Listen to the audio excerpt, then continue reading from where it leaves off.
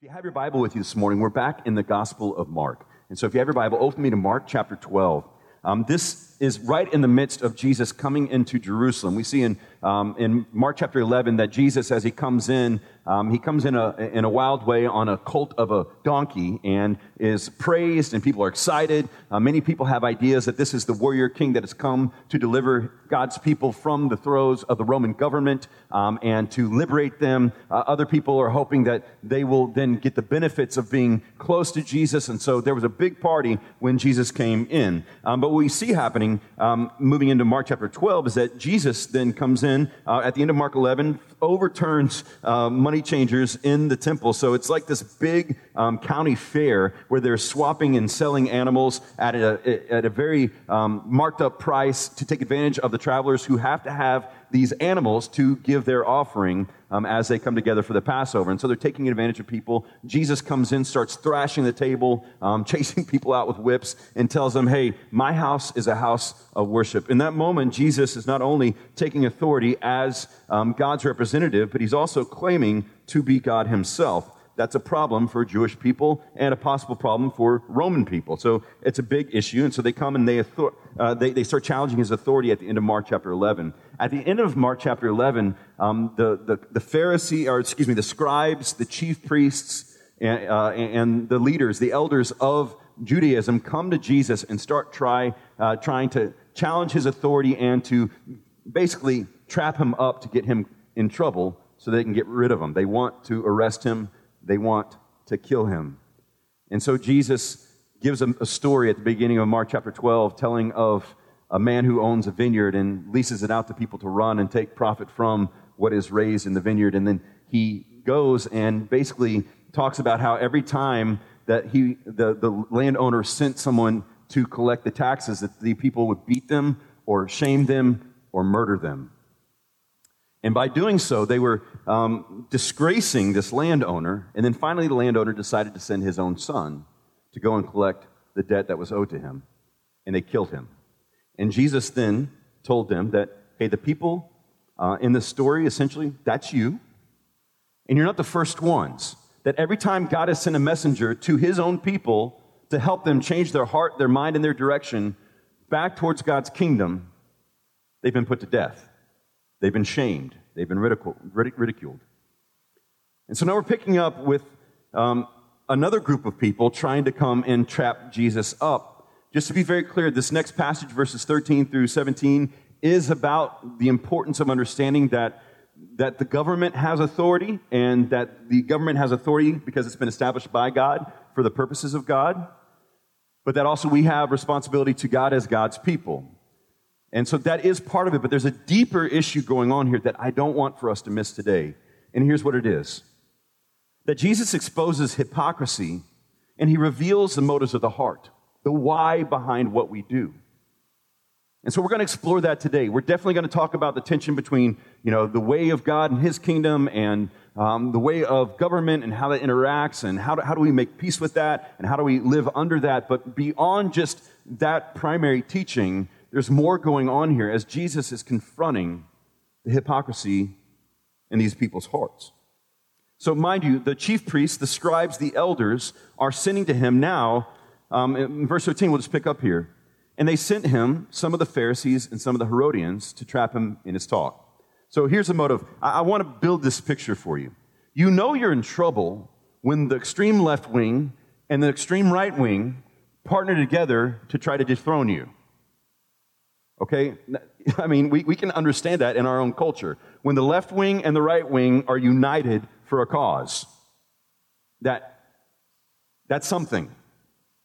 So the Pharisees are the right-wing law keepers to the extreme. There's a part of Pharisees called zealots that would even scratch off the emperor's face from the coins because they didn't want to acknowledge any sort of loyalty to the emperor. They wanted separation from the Roman Empire. And so you have the Pharisees who are big-time right-wing. They wanted separation from government. They wanted small government. They felt like they could rule themselves to an extreme. Some of them thought that, hey, religion can take care of all this stuff. We don't need any government. Then you have the Herodians who are benefiting greatly from big government. They loved the Herodian dynasty. They loved Caesar. They were Jewish, but they worked well in the government, profiting from it. It gave them a certain area of authority, and they loved it. And so these two groups, sound like any groups we know today, partner together to come try to trap Jesus in his words. They're trying to trap him, catch him, so they can arrest him and ultimately destroy him. So let's pick up in verse 14. And they came and said to him, "Teacher, we know that you are true and do not care about anyone's opinion. For you're not swayed by appearances, but truly teach the way of God. Is it lawful to pay taxes to Caesar or not? Should we pay them or should we not?" Now, I understand some of you actually had this question about our taxes. Was it really legal? We know the laws that were formed in order to do that. If you think you can get around it, I encourage you to look up a guy named Wesley Snipes, who believed that he didn't have to pay any taxes, and so he went to federal camp called prison for several years. But I want to go back. At the end of verse 14, it says, end of verse 13, they try to trap him in his talk. The word literally is like an animal trap, like a bear trap, that they're baiting him, hoping he'll take a step, and they'll close in on him, and they'll get him. It's like a landmine. They're setting before him a landmine, that hoping that he'll travel in, step on it, and boom, capture him. And they use really nice words. We know that you are true. So they're saying with their words, we believe you're true, that you're at least sent by God. We believe you're true, and you don't care about anyone's opinion. You're not swayed by appearances, and it literally means, it's a Hebrew phrase, you do not look upon another person's face. They're saying, hey, you're true, you obviously know what's going on, you're not a people pleaser, and so you're not trying to enforce anyone's policy, so please help us understand what it is that we're supposed to do. That's the way it's coming off, but Jesus, being God and man, discerning, catches on to what they're doing. They're acknowledging this. This is nice talk. We fluff people differently now, the way we speak to people and say nice things like, wow, I can tell you're a brilliant guy and very successful at what you do, right? But that's essentially what they're doing here to Jesus. These two groups that are from opposite ends of the spectrum are coming together, trying to trap Jesus, appealing to his quote-unquote authority that they believe he has, so that they can trap him and get him overthrown. And quite honestly, it's a yes or no question. Should we pay taxes or should we not? Yes or no? And to give you a little idea, if he says, yes, you should pay taxes, then that will alienate him from the Jewish people who are very extreme in their belief that we won't even acknowledge the government. And to be fair, the emperor was made out to be like a deity.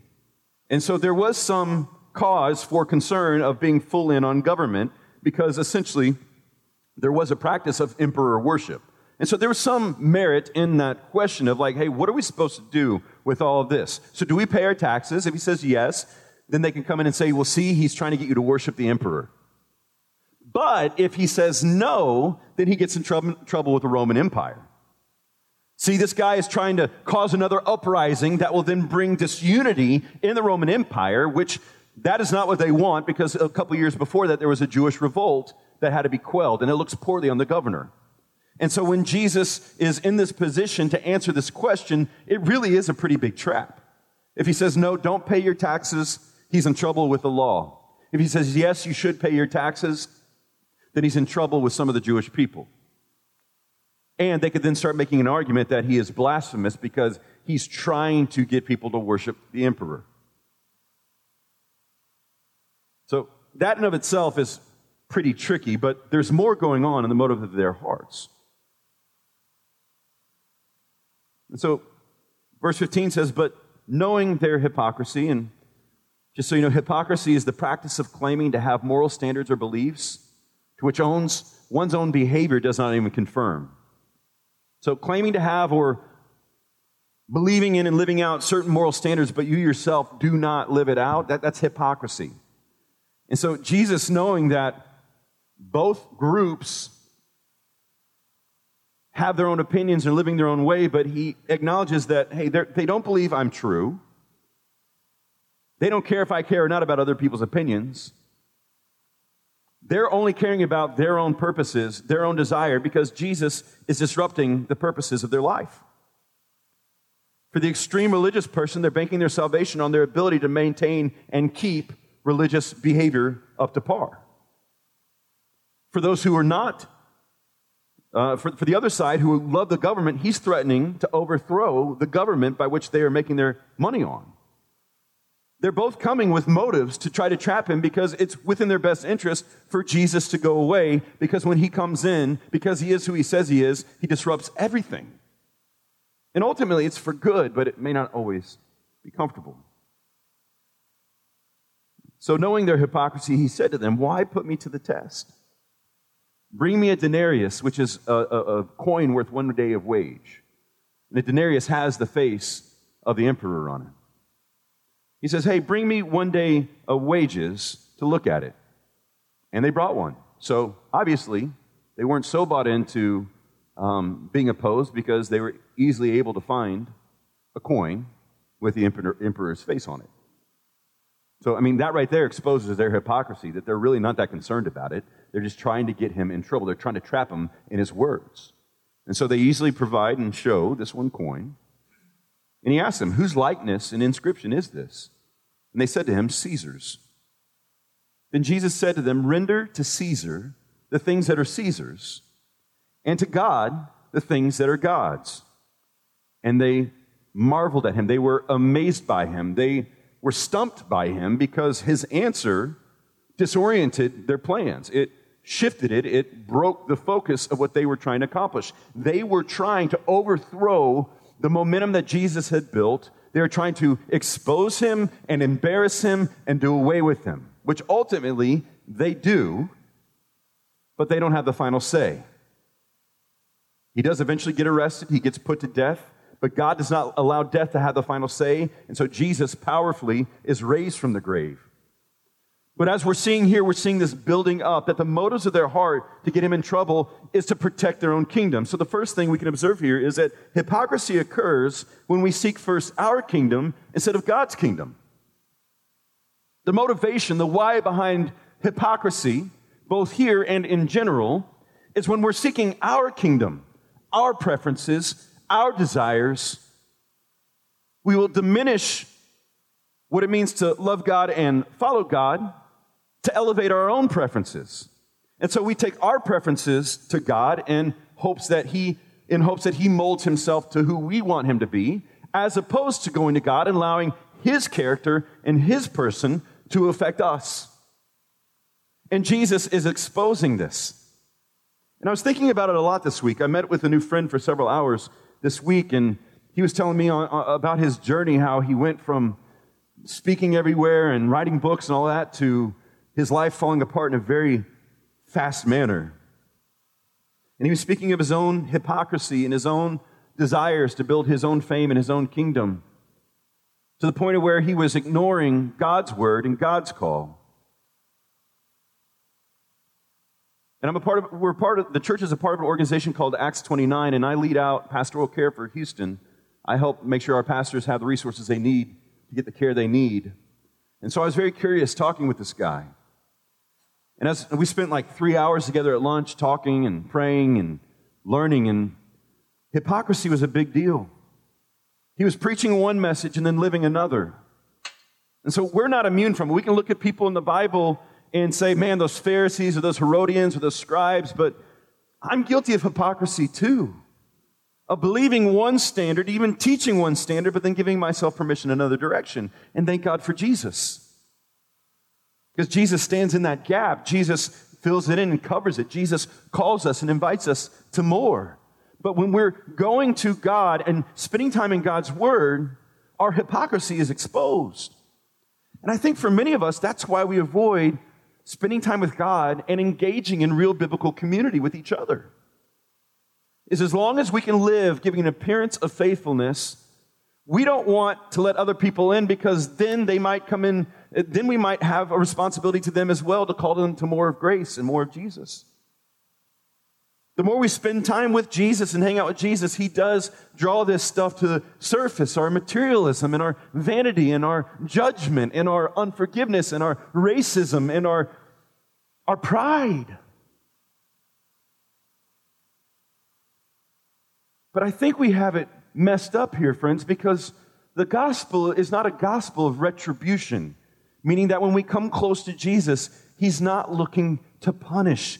He's looking to heal. He's looking to deliver. He's looking to set free, to liberate.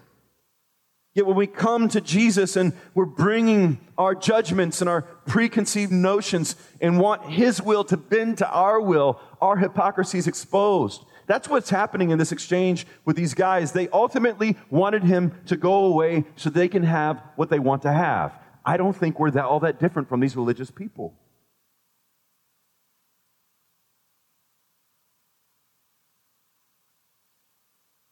I know I'm not.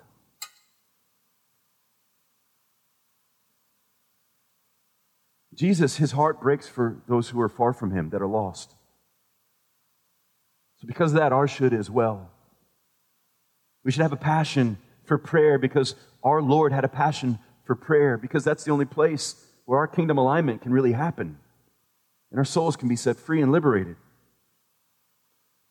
But hypocrisy is occurring, and the motive behind it is because we want our kingdom. And we want Jesus to bless our kingdom, and we want Jesus to give permission for our kingdom.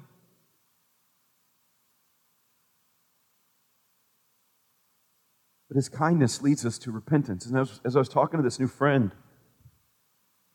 the pride and hypocrisy that was infiltrating his heart and his life led to a deep confusion on which kingdom to build because they were so blended in his mind and heart. And it exposed my own heart. See, these men are teaching and trying to trap Jesus to the law, and he immediately speaks back to the heart. Show me the coin. Whose face is on it? It's Caesar's. Well, if Caesar is in power right now and gives you this money to spend and has services that you utilize, then pay back what you're told to pay back. But also, give God what God requires as well. Because ultimately, one thing these men are forgetting, and maybe some women, is that all authority is created by God and for God. That's the second thing. Any form of authority or government that is put in place is given to us by God. He begins by establishing the first authority in the home. The family is the first created authority that God has given. God then gives a created authority at that time in the temple, but then also now in the church. So his authority is then given through those in whom he places in leadership, and he calls and he sends to have authority. But he is also entrusted and given the government either as a blessing or as a corrective. But it's still sovereignly placed and positioned because of God. And so as believers, we cannot ignore government or live outside of government, but we cannot hope in government to be our God. That's not its purpose. Quite honestly, when people are upset about politicians, I tell them that's an invitation to pray. Perhaps we're being corrected. Perhaps God is being overly merciful in showing to us clearly that that is not where we should put our ultimate hope. Amen? So it's not advocating that we don't engage or that we don't submit to the laws of our land. And there are ways that when the laws become oppressive or harmful that we can speak out, especially in a democracy. But at the same time, we cannot put our ultimate hope in a government. And so the Herodians, they were missing it because they loved the benefits. As long as they would bribe and pay and do what the Romans said, they had free reign to do what they wanted to do. They were extremely liberal and wanting big rule and government over them. The Pharisees, quite honestly, wanted to ignore the government and do their own thing. But really, they're both missing it because all authority is given by God. And in fact, in Romans chapter 13, if you have your Bible, you can go there with me for a minute. Romans 13, 1 through 7. There is something that Paul writes specifically to the church in Rome about authorities placed over us. And I want to start with this premise. If you are unable to submit to the authority that you can see, how in the world are you saying that you're submitting to the authority that you cannot see? Beginning in the structure of the home, then in the structure of the church, and then in the structure of the government. If your heart is rebellious towards the authority structures that God has laid out and ordained, then it's hard to argue that you are trusting in the authority of God. That doesn't mean that church people are infallible. That's why Paul gives provision on, hey, if an elder is in sin, 2 or 3 of you who are righteous should go and bring his sin before him, that he might repent and be restored. So there are provisions. Yes, wives are called to submit to their husbands, but they're not called to be doormats or abused or neglected or viewed as lesser, but to come alongside and help. There are many times where Stephanie is a lifesaver. Most of the time, metaphorically, sometimes, Casey, they're stopping. Hit the brake. And my wife sympathetically pumps the brake on her side. I think we've even talked about getting a driver's ed brake put in there just so she can help out.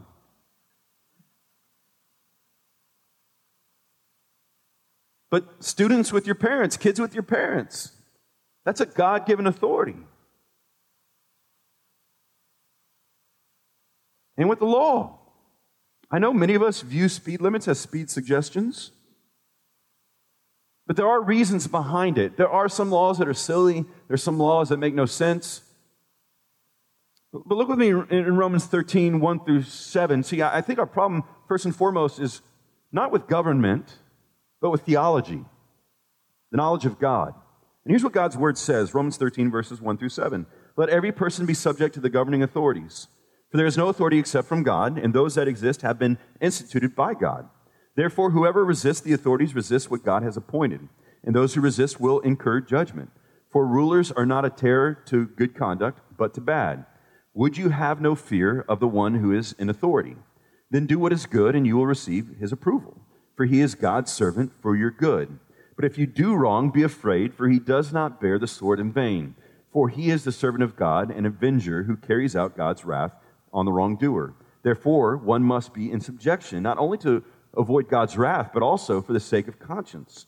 For because of this, you also pay taxes, for the authorities are ministers of God, attending to this very thing. Pay to all what is owed to them, taxes to whom taxes are owed, revenue to whom revenue is owed, respect to whom respect is owed, honor whom honor is owed. I know my libertarian brethren are like, well,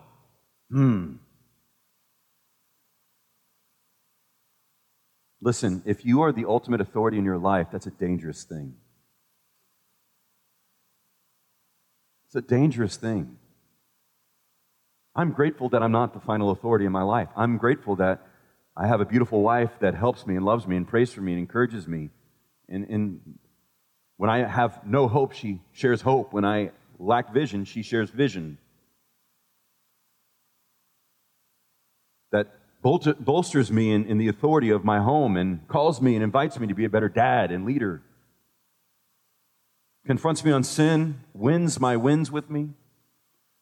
I'm thankful for the elders we have at our church who, when discouraged, they'll come over to my house and pray with our family. When we need counsel, they come and pray over us and seek counsel and then send funny gifts over text sometimes.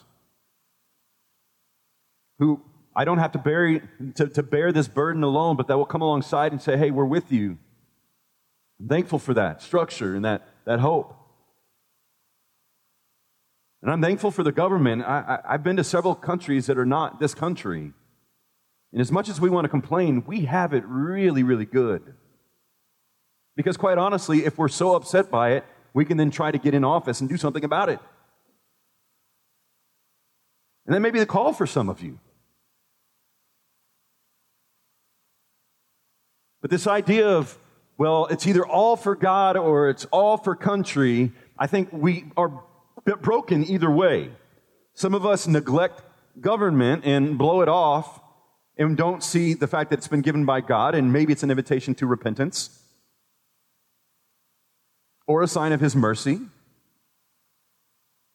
Or we're so banked on what the government's going to do that we're banking our whole future on it. What are the stocks going to do because of what so-and-so does, and how's this going to work, and we better get so-and-so in office, otherwise it's all going to be done. And abortion will be ended if we elect the right person. That's not true. That's not what's going to end it. What's going to end it is the power of the gospel of Jesus and the church being the church. So Jesus is saying, yeah, pay your taxes to who it's owed. Render to God what is God's. But all authority is God's authority. All of it. Even if it's bad, then it's corrective or refining or sanctifying. And I know some people who want to be skeptics say, well, what about Adolf Hitler? Thank God, God is bigger than our structures and God can end tyranny. And at times He uses people to do so. And at times He uses natural things. So it doesn't mean we stand by for injustice or we don't stand up for those who are weak. What it does say is, instead of pointing the finger when we think government is bad, perhaps we should look in the mirror and repent. That should offend both parties, by the way. I know some of you are like, well, there's only libertarians and Republicans here. I know for a fact there's not, but I'm not going to point them out because I don't know if y'all are mature enough yet for that. Just to be honest with you. I intend to pastor both parties. But for your safety, for those of you who voted differently, your secret is safe right here for now. We're not there yet. Not yet. We hope to be. But if we're actually going to reach our area with the gospel, then there will be more people who don't vote exactly like us that Jesus loves deeply. So we just got to be careful. Government is not bad. It's a gift from God. A bad government is a rebuke from God. A good one is a grace from God. But none of it is outside, and so we got to be careful. I've got to be careful. And how at times I can be just roll my eyes apathetic. But rather pray. Pray for those in leadership. Pray for those over us. Ask God to change hearts. Ask God to change our hearts. Because Jesus is being confronted by who do we owe to? He gives a very clear answer. Verse 17, Jesus said to them, render to Caesar the things that are Caesar's, and to God the things that are God's. And they marveled at him. The third thing is this: the gifts that God gives come with responsibility. The gifts that God gives comes with responsibility. Now, this could be a very literal statement by Jesus saying, pay taxes to Caesar and pay your temple tax, which happens around the time of Passover. But if we look at the narrative of Jesus and the life of Jesus and the words of Jesus, He calls us to much more. And so I could turn the corner and say, hey, our tithe has been low, we've lost some families, and our money's going down. I'm not going to talk about tithing. Wherever your heart is, there your money goes. You want to do a heart check? Open your bank statement. That's all I'll say about that. I love you. I'm your pastor. I want us to be a generous church because we serve a generous God. But at the same time, I will do money talks later, so if you want to know ahead of time, actually read your email newsletter and see where we are in the passage. But what Jesus is talking about here is there's deeper responsibility. He's saying, hey, pay your taxes, but you don't have to go all the way and say, I'm going to worship the emperor. So pay the taxes, even though they're calling him the divine emperor. You don't have to give into that. You pay your taxes, knowing in your heart and mind, that's not who I worship or hope in, and give God to what is God, which is the right place of deity, of God, who has purchased us all completely, holistically, fully. We're completely His. He's given His all so that we can have His all. That's the beauty of the gospel. Is yes, we are to obey the government leadership, understanding that if government isn't working in our favor, we pray and we ask and we fight and we trust God is sanctifying. But deeper than that, Jesus is telling them, hey, look, these gifts, there's responsibility involved. There's not just benefits of governmental structures that protect you and serve you and help you without responsibility in return. There's responsibility. If you enjoy the benefits, you pay your taxes. In the same way, a God who gives Himself completely to you, who owns all things, who's over all things. The question isn't what should we give to God, it's what doesn't he already have and what should we give? What should we not give? I think that's where we start. The first thing I talked about was that our hypocrisy begins when we're trying to build our own kingdom than God's. And I think the realignment comes alongside where we say, it's all his anyways. It's about his kingdom. And so then we can come with our yes and our open hands and our hearts open to being transformed because we are loved and we are completely accepted. We have been born again and we have been made new. We are then able to come in and with open hands say, God, the government is what you've put in place. I will pay what is due. But you have my all. And hear me, friends. The gospel is one of freedom and of liberation, not of burden. The aim of the gospel isn't to come lay another thing of go try harder for God, but God's given it all so you can have all of God. So it's more of a question of response, which then we get the word responsibility from, rather than what's our appropriate reaction. He calls for our worship and for our loyalty, which before Christ died on the cross and rose again, it was impossible. Because our sinful hearts always had a barrier from being able to be right with God. So God did what we could not do through his son Jesus, becoming sin on our behalf on the cross, dying a gruesome, horrible death, being dead and buried, and by God's power being raised from the dead. And that powerful resurrection is a triumphant illustration that sin no longer has a hold, that death doesn't have the final say, and that Satan doesn't have ultimate ownership on us. And that victory that we have then frees us to give God our yes. It frees us to love God and love our neighbors. It frees us to forgive rather than hold a grudge. It frees us to go into hard, awkward conversations, to admit our faults, to ask for forgiveness, to give and receive it, to not just dismiss hard things or blow it off or let it go, but to confront that, which means come face to face, to give and receive grace. And so many times we read the words of Jesus as, well, he's just laying on more and more for us to do. No. He's already done it all so that we can now live as a thank you to him.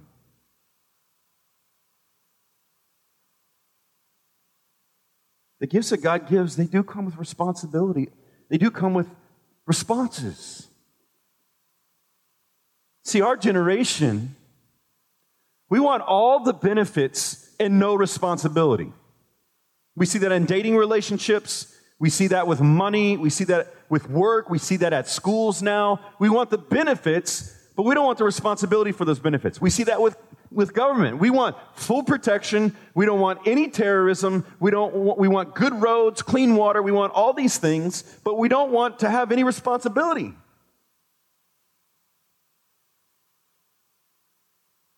The benefits of God, the person of God, comes with acknowledging that we were created in the image of God. Our sin separates us from God, but that God restores us to himself through Jesus.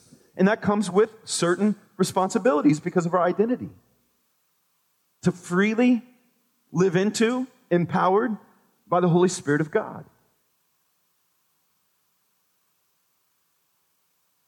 God's gifts, they're plentiful. And they come with responsibility. I was talking to a friend beginning of last week, and I said a lot of people want the benefit of having a say at church without taking any responsibility. And without taking responsibility to understand where our people are and what's going on in our community and what our needs in the church are, it's super easy from a 30,000 foot to throw stones on what we think the church needs to have happen. But until you get in and get your hands dirty and see the type of hurt and the needs and the areas of discipleship and the people that are struggling with addiction and with finances, with infidelity, with pornography, Until you get in and see that stuff, then it's super easy from the outside to say, here's what's needed. Why aren't you doing this? Do this better. You should be doing this better. But you have to understand, if you're giving advice without seeking deep understanding, you're doing what the psalmist says in Psalm 1, is you're not delighting in the law of the Lord, you're sitting in the seat of a scoffer. And you're just scoffing, which is just arrogance and pride. We've been going for the last year of the leadership pipeline. I was having lunch with another one of my friends this past week who's been going through the pipeline. And I was like, oh man, you read that book? He's like, I've been reading 12 books this year. Because we read a book, and then we talk about it, and we process it. And he's like, that's 12 more books than I've read in the foreseeable past. But when this young man comes to me and says, hey, I really am sensing this in the community group I lead, I'm sensing this in our church, I'm feeling a little tired over here, then man, he's taking responsibility. Christ Community Church exists to put on a good show on Sunday so that you're entertained so you can have a happier week. Some of you are chuckling because you know that's not our vision or our mission. We exist to glorify God, our Maker, our Creator, our Savior, our King. We exist. We're made to, and we will. Whether we obey Him or not, He will be glorified.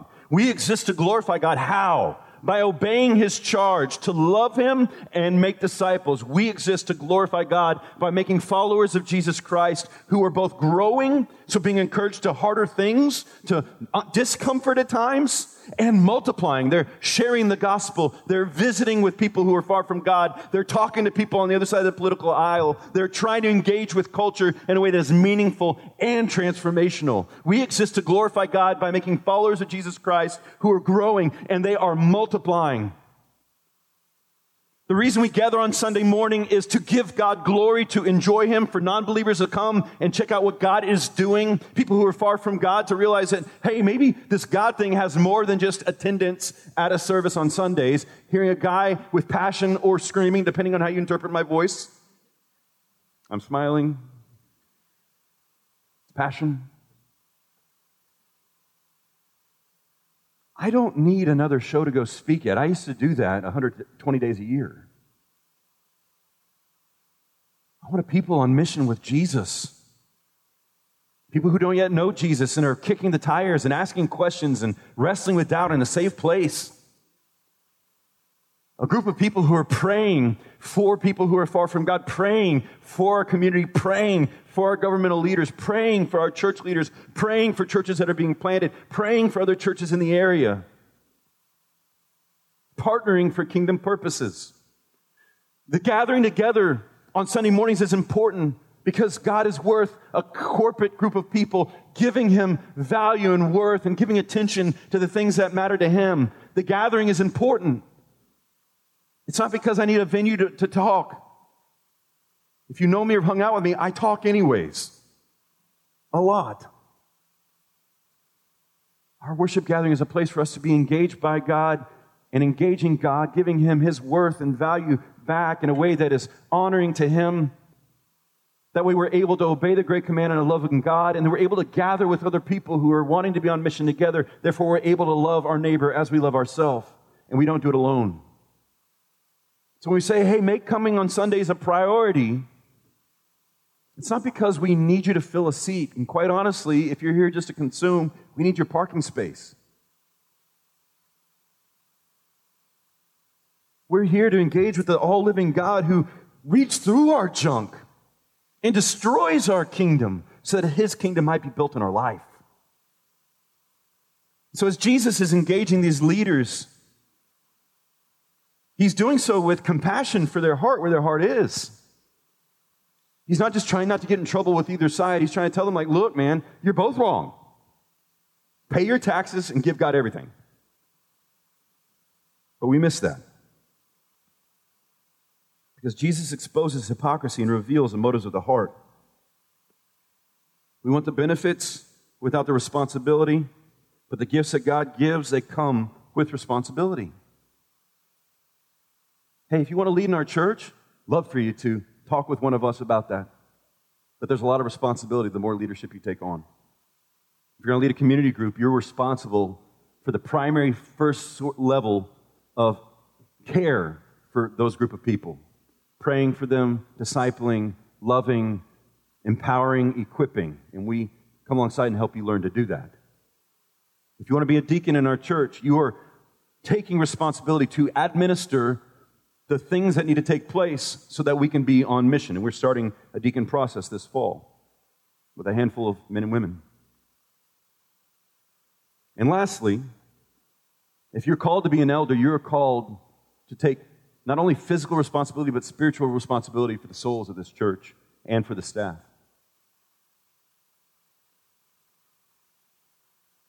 I'm fine. Anybody who calls Christ Community Church home, you're always welcome to reach out to myself, to John Fox, to Rick Bowers, to Angus Furston Welsh, to Scott Patterson, to Robert Panner, who's an elder candidate. You're welcome to reach out and ask questions. We do that all the time. You can also go to your community group leader and say, hey, what's going on with this? Or what are the plans for this? And community group leaders, if you're here, you can say, I don't know, let me find out, and then reach out. There's probably maybe 140 people in here today, give or take, maybe a little more. A few of you are pregnant, so we'll take it. We'll count those.